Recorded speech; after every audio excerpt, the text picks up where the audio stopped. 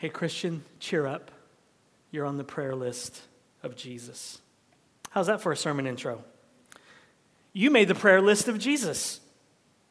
The Son of God prays for you. And that ought to be enough truth to hold you over until at least Thursday afternoon of this week.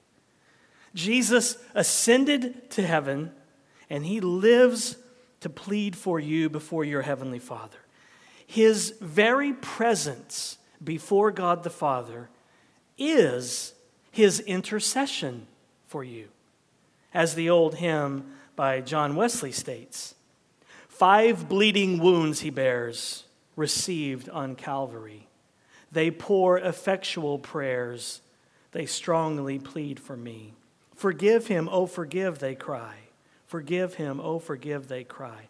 Nor let that ransomed sinner die. In other words, that old Methodist preacher, John Wesley, is telling you to cheer up because you're on the prayer list of Jesus. And that ought to be enough truth to get you through whatever it is that's going on in your life right now, or at least get you to Thursday afternoon of this week. So we're continuing our series on the ascension of Jesus, that after his resurrection, after 40 days, he ascended, went back up in a cloud, back up to his Father in heaven. And we'll be in the book of Hebrews today. So turn to Hebrews chapter 7 in your Bibles. We'll get there in just a little bit. But first, while you're turning there, recall what we saw last week. Jesus was taken up to heaven and hidden by a cloud. And it's these two components of his ascension, being taken up and being hidden by a cloud. It's those two components that we actually see are prefigured in the Old Testament. We see snapshots of those two things in the Old Testament. So when you read in Acts chapter 1 that he was lifted up and a cloud took him out of their sight, you're supposed to say, hey, that sounds really familiar. Where have I heard that? And it should be familiar, and it should cause you to call to mind when Moses ascended Mount Sinai after they came out of Egypt, where he ascended Mount Sinai to represent the nation of Israel before the Lord. In Exodus 24:15, we see these two components. It says, then Moses went up on the mountain, and the cloud covered the mountain. So Moses went up Mount Sinai and was lost in the cloud as the representative of the people of Israel. And as he was on top of Mount Sinai, he received instructions on a building project that Yahweh wanted him to work on. Yahweh, that's God's covenant name, that God wanted him to work on. Moses was instructed to build the tabernacle. But what Moses wasn't free to design it according to his own taste or his own style. He couldn't do like, you know what, it needs some shiplap in here. I've been watching Joanna Gaines. We need some shiplap in the tabernacle. He couldn't do it the way he thought it should look. He was given very specific instructions from the Lord. And you know those instructions. All those very detailed chapters in Exodus, those verses that you love to read, that give you the goosebumps. All those verses about the tabernacle and the materials they use, the ones that you memorize, the ones that you highlight in your Bible. You know those verses, right? Because you just love all those verses, don't you? Yahweh was very detailed about what the tabernacle should look like. Now, why? Why is it so detailed? Why do you have to read all of that in Exodus when you're reading your Bible? You're like, come on, just tell them to build the tabernacle. Because Moses is not building this tabernacle out of thin air. This is not the original tabernacle that Moses is building. The tabernacle that Moses builds is actually modeled after the one in heaven. Moses is building a copy of the original tabernacle in heaven. And so the earthly tabernacle was a copy of the one in heaven. And the earthly tabernacle and what happens there will recreate the mountaintop experience of Moses on Sinai where he met with Yahweh in the cloud. And the tabernacle will act as a surrogate for the real tabernacle in heaven, so that whatever takes place in the earthly tabernacle, where sacrifices are made and blood is shed on the altar, And the candles are lit, and incense, and the showbread, all of the things that take place within the tabernacle are a surrogate for what happens in the heavenly tabernacle. And so the high priests serve as mediators between sinners on earth and God in heaven.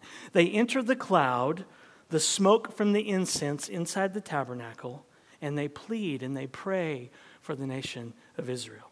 That's what the priests would do. They would go into the tabernacle, light the incense, the smoke would fill up the room, and if you will, there would be a cloud inside the tabernacle, and then they would pray for the nation of Israel. This is a foreshadowing of what Jesus does in the ascension and his session at his Father's right hand. But we also see the ascension prefigured in the burnt offering in Leviticus chapter 1, which I know is also a chapter you highlight in your Bibles, isn't it? The burnt offering in Leviticus chapter 1 was also called the ascension offering because it would all be burned up and the smoke, the entire sacrifice would be burned up and the smoke would ascend to heaven. Everything would go up in smoke. The Hebrew word for this offering is olah. It means to go up. And so the burnt offering, or really it's the go up offering, the ascension offering, was the first offering, the first sacrifice that they would offer, and it was the most common one that was offered. It signified that God was pleased with the sacrifice, and he welcomed the sinner into his presence through substitutionary atonement, through death. So we see it with Moses on Sinai. We see it with the ascension offering. We also see a hint of the ascension even with the way that the Old Testament ends. In our English Bibles, the Old Testament ends with the book of Malachi. But in the Hebrew Bible, it ends with the book of 1st and 2nd Chronicles, which I know you also love very much, right? In the Hebrew Bible, and I'm not trying to shame you, by the way, okay? I'm just making fun of the fact that, yes, hey, it's tough when I read some of these passages. And sometimes you need a commentary. You need help. It's much easier to flip open to the book of Psalms, isn't it, than to read 2nd Chronicles. I mean, we can admit that, right? It's God's word and we love it, but some passages are harder to understand. I get that. So I'm not trying to shame you. I'm just, well, whatever the phrase is I'm looking for here. Tongue in cheek, something in my mouth, I don't know. Whatever. The Hebrew Bible, see what happens when you deviate from your manuscript? You don't make sense. What was I just saying? I have no idea. In the Hebrew Bible, apart from our English, ends with the book of 1st and 2nd Chronicles. It's really just one book. We break it up, but it's one book. And so what's the last Hebrew word in the Hebrew Bible? Here it is. Y'all. You can't make this stuff up, can you? It's the word y'all. Make of that what you will. It's the same word for the go up or the ascension offering. Here's what that verse says at the end of the Hebrew Bible, 2 Chronicles 36:23. Thus says Cyrus, king of Persia, Yahweh, the God of heaven, has given me all the kingdoms of the earth, and he has charged me to build him a house at Jerusalem, which is in Judah. Whoever is among you of all his people, may Yahweh his God be with him. Let him go up. And so Cyrus, the king of Persia, whose name really in Hebrew is Koresh. Do you know David Koresh and the Branch Davidians in Waco, Texas? Do you remember them in 1993? Remember all the stuff that happened? This is where he got his name. Koresh, Cyrus. He said, I am like this. He got the Hebrew name Cyrus, which is Koresh. So this is where he got. So Koresh, the king of Persia, had freed the Israelites who were enslaved to Babylon, and he's allowing them to return to Jerusalem to rebuild the temple so that they can worship Yahweh. And Cyrus says that anyone who wants to go up or go back up, ascend the mountain to Jerusalem can. And so the Hebrew Bible actually ends with ascension, to go up to Mount Zion, to rebuild the temple, to have fellowship with Yahweh. You fast forward to Acts chapter 1, when it says that Jesus was lifted up and a cloud took him out of their sight, and you're supposed to say, hey, this sounds very familiar. That ascension stuff is in the Old Testament too. Okay, now we go to the book of Hebrews, chapter 7. I hope you've turned there. Beginning in verse 23, hear the word of the Lord. The former priests were many in number, because they were prevented by death from continuing in office. But Jesus holds his priesthood permanently because he continues forever. Consequently, he is able to save to the uttermost those who draw near to God through him, since he always lives to make intercession for them. Here's what the preacher of Hebrews is telling us. The priests under the old covenant represented the nation of Israel before God. But their office, their term as priest, would end because they would die. They would eventually croak and need to be replaced. But Jesus, he says, on the other hand, Jesus holds his priestly office forever because he came back from the dead. And he serves not at an earthly altar, he serves at the altar in heaven where no Levitical priest in the Old Testament had ever served. The Old Covenant priests served only a copy of the eternal sanctuary. They only served the type, the copy of the heavenly sanctuary. And so the Old Covenant, with all of its types and shadows, was actually weak. It was limited in its scope. And it's the reason why under the Old Covenant, sinners could not be made perfect. The law could make its demands, and it does, but it could not empower the sinner to obey. The law exposed sinners, but it could not make them right. The sacrifices of the Old Covenant were instituted by God in the law, but they didn't make anyone perfect. And this makes sense if you stop and think about it. How could an animal dying in my place for my sins really make me right with the holy God? That animal is amoral, A-M-O-R-A-L. It doesn't have a moral life. It doesn't do right or wrong. It doesn't break any of the Ten Commandments. So how can that animal's blood really wash away my sins? If anyone should pay for their sins, it should be us. Those animals were pointing to and anticipating the sacrifice of Jesus, the God-man. Because an animal's blood can't cleanse the conscience. It can't wash you.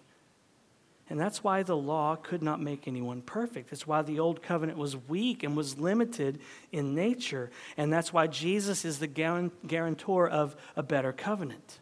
It's why Jesus is better than Moses. Keep in mind, as R. Scott Clark says, Moses works for Jesus. Don't get that backwards. Moses works for Jesus. Moses and the sacrificial system and all the types and shadows in the Old Testament were always pointing to and anticipating Jesus. They were never the point.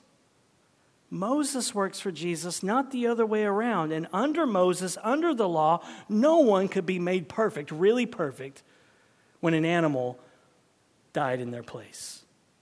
We needed a human being, the God-man, to do that. And that's why a better hope is introduced through which we draw near to God. And that better hope is Jesus himself, because he lived a perfect life for us, obeying the law perfectly on our behalf. And he died a perfect death as a human being in our place on the cross so that we can have the righteousness that we need to be able to stand in the presence of a holy God. Just some sheep is not going to give me the righteousness I need to stand in the presence of a holy God. I need the real spotless Lamb, Jesus, to do that. So now we can actually draw near to God because of his Son. But back to the duties of the Old Testament priests. One of the duties of the priest under the Old Covenant was that they were supposed to pray for the nation of Israel. They were to go into the holy place inside the tabernacle, light some incense, and the smoke, or a cloud, if you will, would fill the room, and then they would get out the weekly prayer list and pray through it. The priest even wore these special little gems or stones. You can probably see it in the picture on their chest in these little pockets. And engraved on each of these stones was the name of each of the 12 tribes of Israel. So the priests were carrying the nation close to their heart, if you will, as they prayed for and interceded for the nation of Israel. So as the priests drew near to Yahweh, they would lift up the nation in prayer. They would pray through the church prayer list. But you had no guarantee under the Old Covenant if the priest really did pray for you. They could have been thinking about football when they should have been praying. They could have been daydreaming on the job when they should have been lifting the nation up in prayer. I mean, imagine that. Imagine, if you will, Let's see if you can dream this up. Imagine daydreaming while you pray. Who does that? Imagine drifting off when you pray. Imagine thinking about a slice of pepperoni pizza while you pray. Thinking about how you need to fix the dishwasher when you pray. Not that any of you ever do that, right? Y'all never think about football when you pray, do you? Or that you need to mow the lawn. Or how you're out of butter. Why do you always remember that? We're out of milk, we're out of butter. When you pray, you're talking to Jesus and you're like, we're out of milk. Or wanting a slice of pizza or anything. Y'all never daydream when you pray, do you? Me either. Liars. We're all a bunch of liars. We all do that. And the old covenant priests, because they're human beings, I'm sure did that too. Would daydream on the job, think about something else. But guess what? Jesus never does. Jesus never falls asleep praying for us. Jesus never dozes off when he prays. Jesus never says, I'll be praying for you, and then doesn't. He never says, I'll be praying for you, and then he forgets to pray for you. We've all done that before, right? We tell someone that we'll pray for them, and then we forget to pray for them, right? We all do that. And then we see them. Isn't that the worst? I'm going to be praying for you, brother. And you forget to pray, and a week later you see them, and you're like, oh my gosh, I told him I'd be praying for him. Let me get one in real quick before I talk to him. Jesus, please be with him. I've been praying for you, brother. Joe Novison said, I lie the most when I say, I'll pray for you. I lie the most when I say, I'll pray for you. Ouch, because we've all done that. We tell someone we're going to pray for them and we don't. And that's probably when we lie the most in our lives. But Jesus never does that. He actually lives to pray for you. It's his passion. It's what gets him out of bed in the morning, if you will. And that's why Jesus is better than any priest under the old covenant. Because under the old covenant, the priests were supposed to intercede for the people before God, but you had no guarantee that it was happening.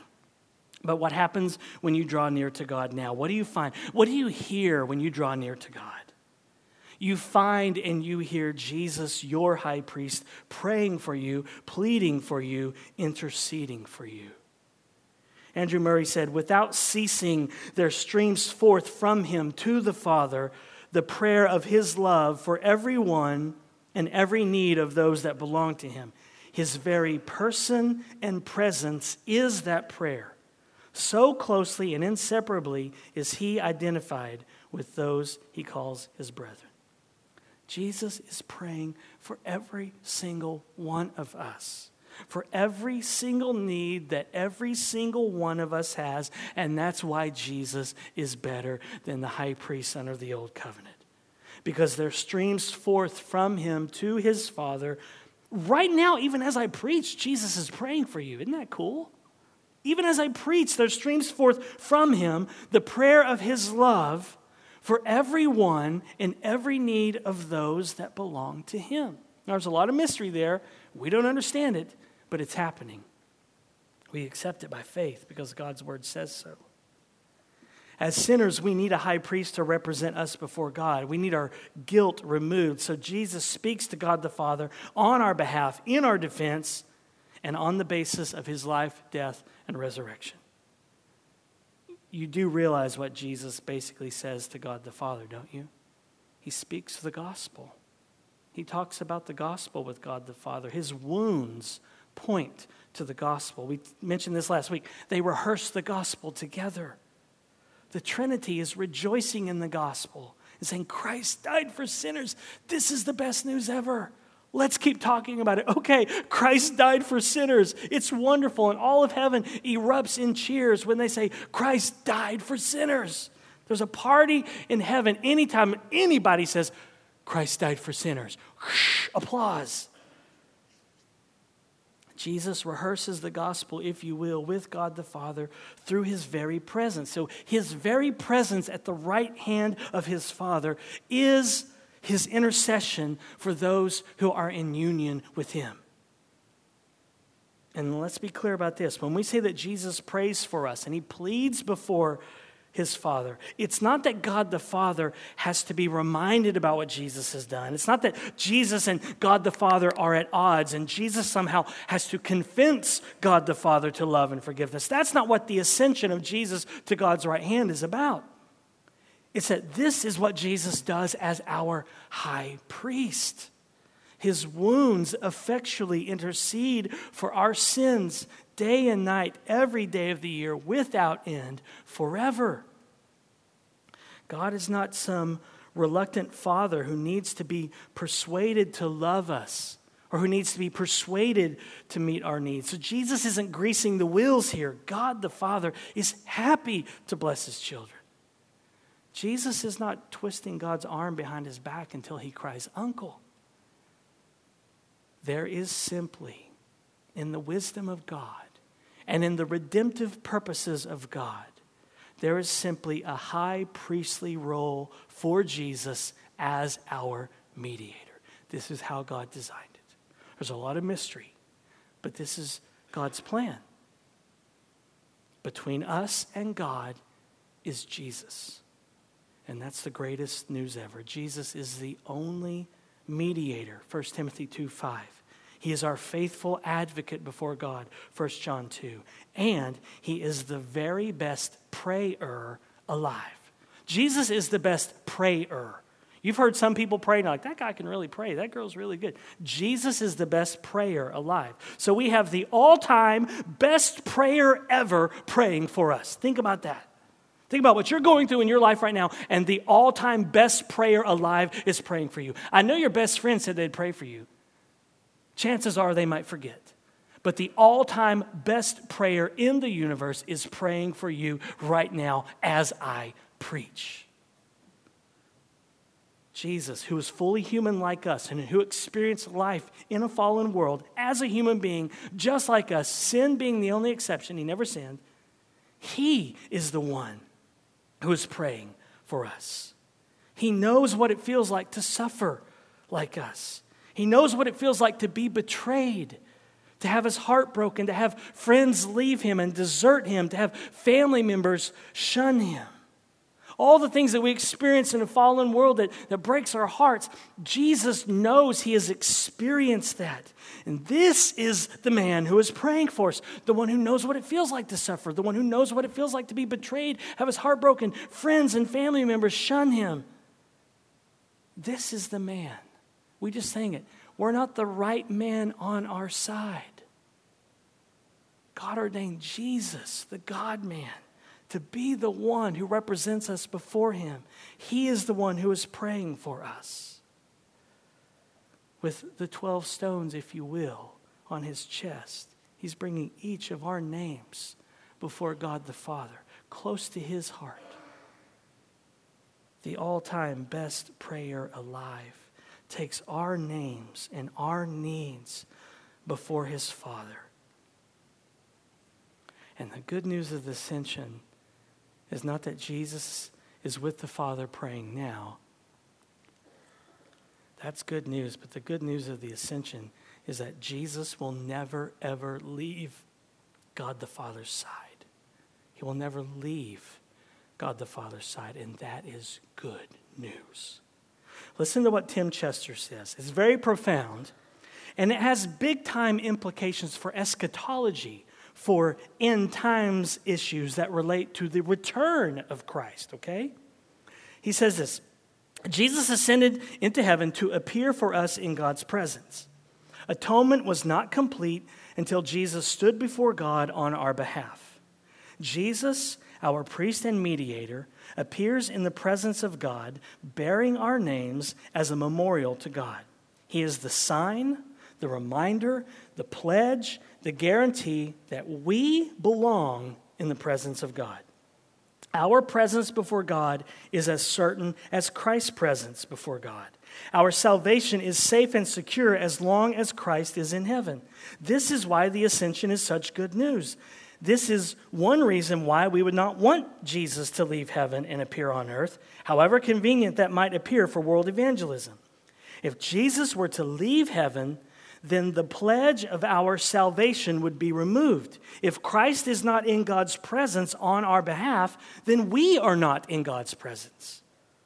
Even on the final day, when Jesus does come to earth, he does not leave heaven behind. He can never leave heaven without jeopardizing our salvation.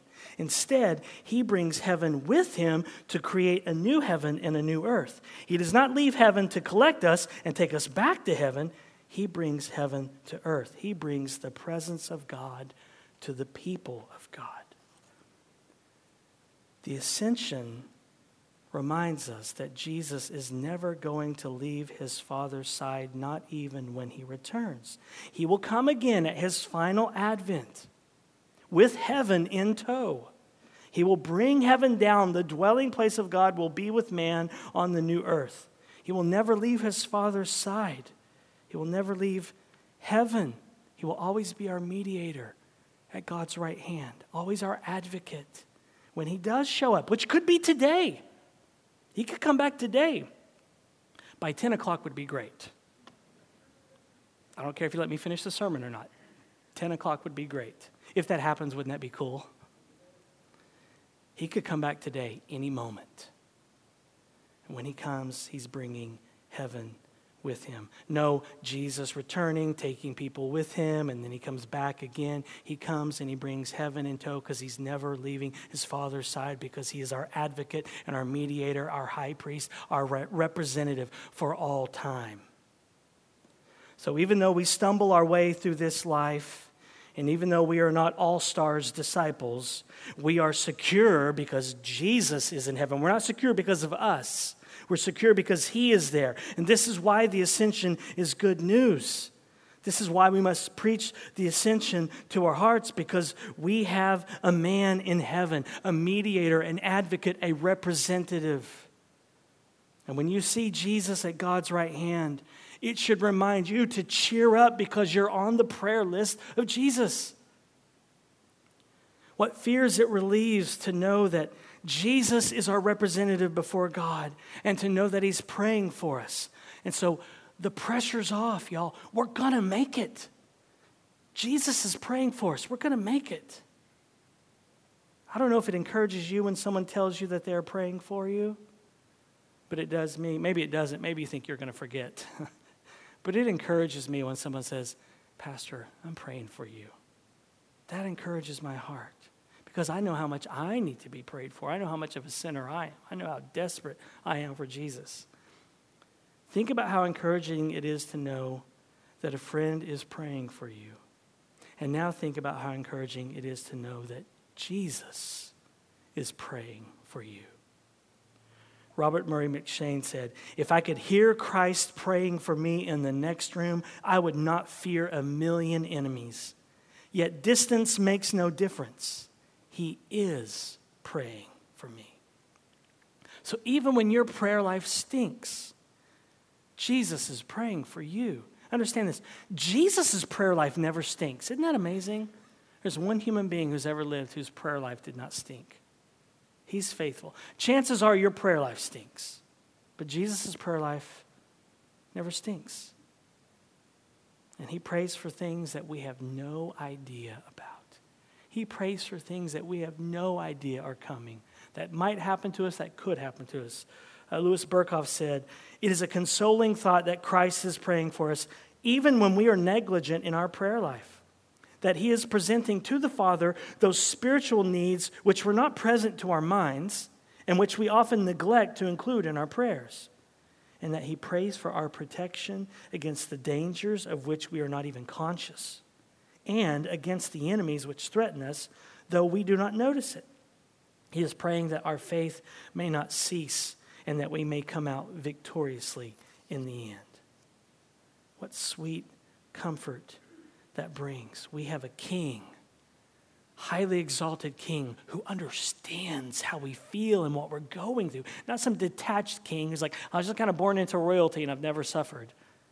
We have a king, the King of Kings, who knows what it feels like to suffer as a human being, standing in heaven, always praying for us.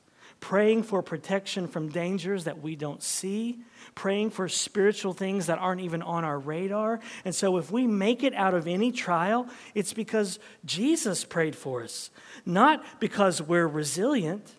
Listen, if you've suffered deeply and gone through some heavy trial and you're standing, that's because Jesus was praying for you. That's not because of your Enneagram number. Well, I'm just a 7 and this is what 7s do. No, you made it through that trial. You're standing on your feet is because Jesus was praying for you, not because of your personality, your Enneagram number, nothing like that. You're here today because Jesus never stops praying for you. He never abandons you. Ralph Davis says, sometimes the clearest evidence that God has not deserted you is not that you are successfully past your trial, but that you are still on your feet in the middle of it. You're still standing on your feet in the middle of a trial? That's evidence that God has not deserted you. We tend to think if I can make it through the trial and still be standing on my 2 feet, then that's evidence that God hasn't deserted me because he helped me get through. No, if you're standing on your feet in the middle of it, you're still sane and you haven't lost your mind, it's because God has not deserted you. So if you're past some heavy trial in your life, you're here today because of Jesus, because you have an advocate, one who pleads for you before the Father. John tells us that in 1 John 2:1. My little children, I am writing these things to you so that you may not sin. But if anyone does sin, we have an advocate with the Father, Jesus Christ, the righteous. Anybody sin this week? Anybody sin really bad this week? Anybody sin this morning? All hands should go up. Anybody sin really bad this morning? I mean, really bad? All hands should go up because there's no little sin, right? If you're thinking, well, I didn't sin that bad, we need to have a little Theology 101 course here, okay? All sin is bad. We all sinned big time this morning against the holy God.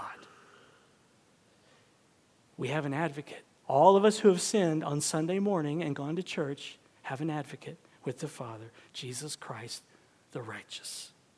Christian, this means that Jesus is not your judge anymore. He's now your advocate. He's your defense lawyer, and your defense lawyer is ever pleading for you before God the Father. And that means when your inner lawyer rises up to condemn you, you have to remember that you have a defense lawyer, and his name is Jesus, and he lives to make intercession for you. Paul Tripp said, you can fire your inner lawyer because you do not have to defend, excuse, or rationalize what grace has already forgiven. Christian, fire your inner lawyer who rises up to condemn you and to shame you and to guilt you. That inner lawyer that says, shame on you. I can't believe you did that again. How many times are you going to promise Jesus you're never going to do that? Fire your inner lawyer. You don't have to listen to him anymore. Because Jesus is not your judge anymore. Jesus is not your judge anymore. If you are trusting in Christ alone, he's not your judge anymore. He's your defense lawyer now. And your defense lawyer is ever pleading for you before God the Father, even when you don't pray. Even when you've been downright rotten on a Sunday morning and then had the nerve and the gall to go to worship, to go to church and worship Jesus. And that means when your inner lawyer rises up to condemn you because you don't pray as much as you should. Does your inner lawyer ever do that? Do you ever go to church and you see like the sermon title, something about prayer, and you're like, oh my gosh, my prayer life stinks and I got to sit there and listen to a sermon about how I should pray more? Does anyone ever do that in their life? You know what the sermon's going to be about and you're like, oh gosh, I wish I would have been evangelizing so I'd feel good when I hear this sermon. But I stink at evangelism and here he's telling me I got to evangelize more. When your inner lawyer rises up, when you hear a sermon about prayer, and you don't pray that much, and your inner lawyer wants to condemn you because you don't pray that much or because you don't share the gospel that much, you have to remember that you have a defense lawyer, and his name is Jesus, and he lives to make intercession for you when you sin. You have an advocate before the Father. Romans 8:34 says, who is to condemn? Christ Jesus is the one who died, more than that, who was raised, who is at the right hand of God, who indeed is interceding for us. So who's going to condemn you, Christian? Who is going to condemn you? Jesus Christ died. God raised him from the dead. He is at the right hand of God interceding for you. Who is going to bring any condemnation into your life this morning? Who can do that? Whose condemnation, whose voice, whose words are going to override the risen Savior's pleading and interceding for you before the Father? No one's going to shut him up. No one's going to tune him out. No one's going to drown out his words to the Father. You have an advocate who is interceding for you. So don't leave here today feeling condemned. Christian, please understand, you were condemned at the cross 2,000 years ago. If you're trusting in Christ, you're united to him, you are condemned by God with him at the cross. God judged your sin 2,000 years ago. You're not going to stand before him one day, Christian, and have him judge you for your sins. You were judged at the cross. That was your judgment day. Your judgment day happened 2,000 years ago at Calvary. So don't leave here today feeling condemned and guilty and beat up. Leave here today feeling loved and say, oh my goodness, is it true? I was judged then, and I've been declared righteous because of what happened on a cross 2,000 years ago. And now I'm loved, and I have a Father in heaven, and I have an older brother, Jesus, who's pleading for me. Oh my goodness, I should feel good today. I should cheer up. Leave here feeling loved today and receive his grace. It's free. If you haven't trusted in Christ, come home, come to him. Come now. Turn away from living for you and just come and receive the free gift that he offers, forgiveness of sins. Will you believe? Will you come? It's the gospel. The gospel is for people who don't pray as much as they should. It's for people who are sometimes just downright rotten, even downright rotten on a Sunday morning. It's for people who fall asleep when they pray. It's for you personally. Hear the words of John Wesley's hymn, Arise, My Soul, Arise, and picture your high priest in heaven right now. Arise, my soul, arise. Shake off thy guilty fears. The bleeding sacrifice in my behalf appears. Before the throne my surety stands. Before the throne my surety stands. My name is written on his hands. He ever lives above for me to intercede. His all-redeeming love, his precious blood to plead. His blood atoned for all our race. His blood atoned for all our race and sprinkles now the throne of grace. 5 bleeding wounds he bears, received on Calvary. They pour effectual prayers. They strongly plead for me. Forgive him, oh forgive, they cry. Forgive him, oh forgive, they cry, nor let that ransomed sinner die. The Father hears him pray, his dear anointed one. He cannot turn away the presence of his Son. His Spirit answers to the blood. His Spirit answers to the blood and tells me I am born of God. My God is reconciled. His pardoning voice I hear. He owns me for his child. I can no longer fear. With confidence I now draw nigh. With confidence I now draw nigh. And Father, Abba, Father, cry. So Christian, cheer up. You're on the prayer list of Jesus. Let's pray. Jesus, it is a mystery what's transpiring even now as we pray, that you are praying, pleading for us. What joy, what pride your Father must feel welling up in his heart, if you will, when he sees your scars, when he sees your blood, knowing that you accomplished your eternal plan to save sinners from every nation, race, tribe, and tongue. What joy the Trinity feels, experiences as they relish and rehearse the good news. And it's all because of what you have done. And so, Jesus, we ask you to forgive us because our sins are many. There's so many. but your mercy is so much more. Our sins are no match for your grace. And we thank you for that. Forgive us. Help us to love others. Help us to share this hope that we have with others. Help us to cheer up, Lord, because we're on your prayer list. In your name we pray. Amen.